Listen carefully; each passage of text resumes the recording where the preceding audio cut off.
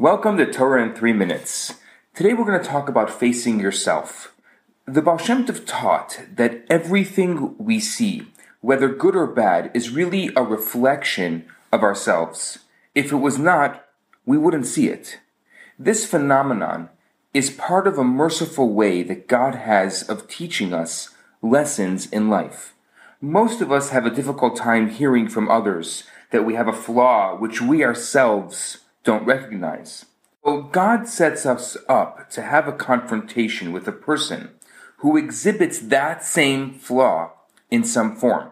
We see it and we say, how terrible. But then it dawns on us that we exhibit the same behavior, maybe in a different form. The same is true for positive things.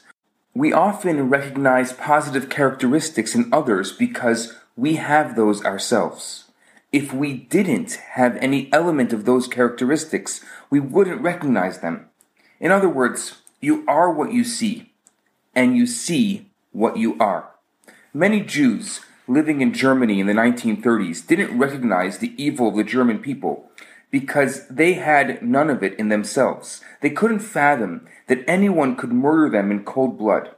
If you're incapable of a crime, it's impossible to imagine that someone else is capable of that crime. There are atrocities that we can't even relate to because we're not capable of doing such things ourselves. The same is true for goodness and holiness. Many of us are cynical because we never met anyone truly holy or truly pure. So we don't believe that it's possible to be that way because it's not part of our own experience. So today I want you to ask yourself, are you cynical about the holiness of others? Do you see the goodness around you? When confronted with a behavior that you dislike, are you able to see the same flaw in some form in yourself?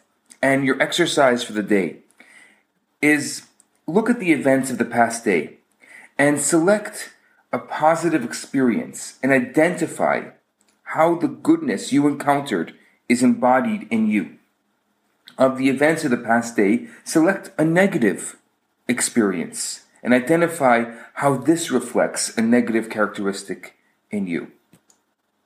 That's your Torah in 3 minutes. Have a fantastic day. Hi, Rabbi Bernath here. I have some great news for you.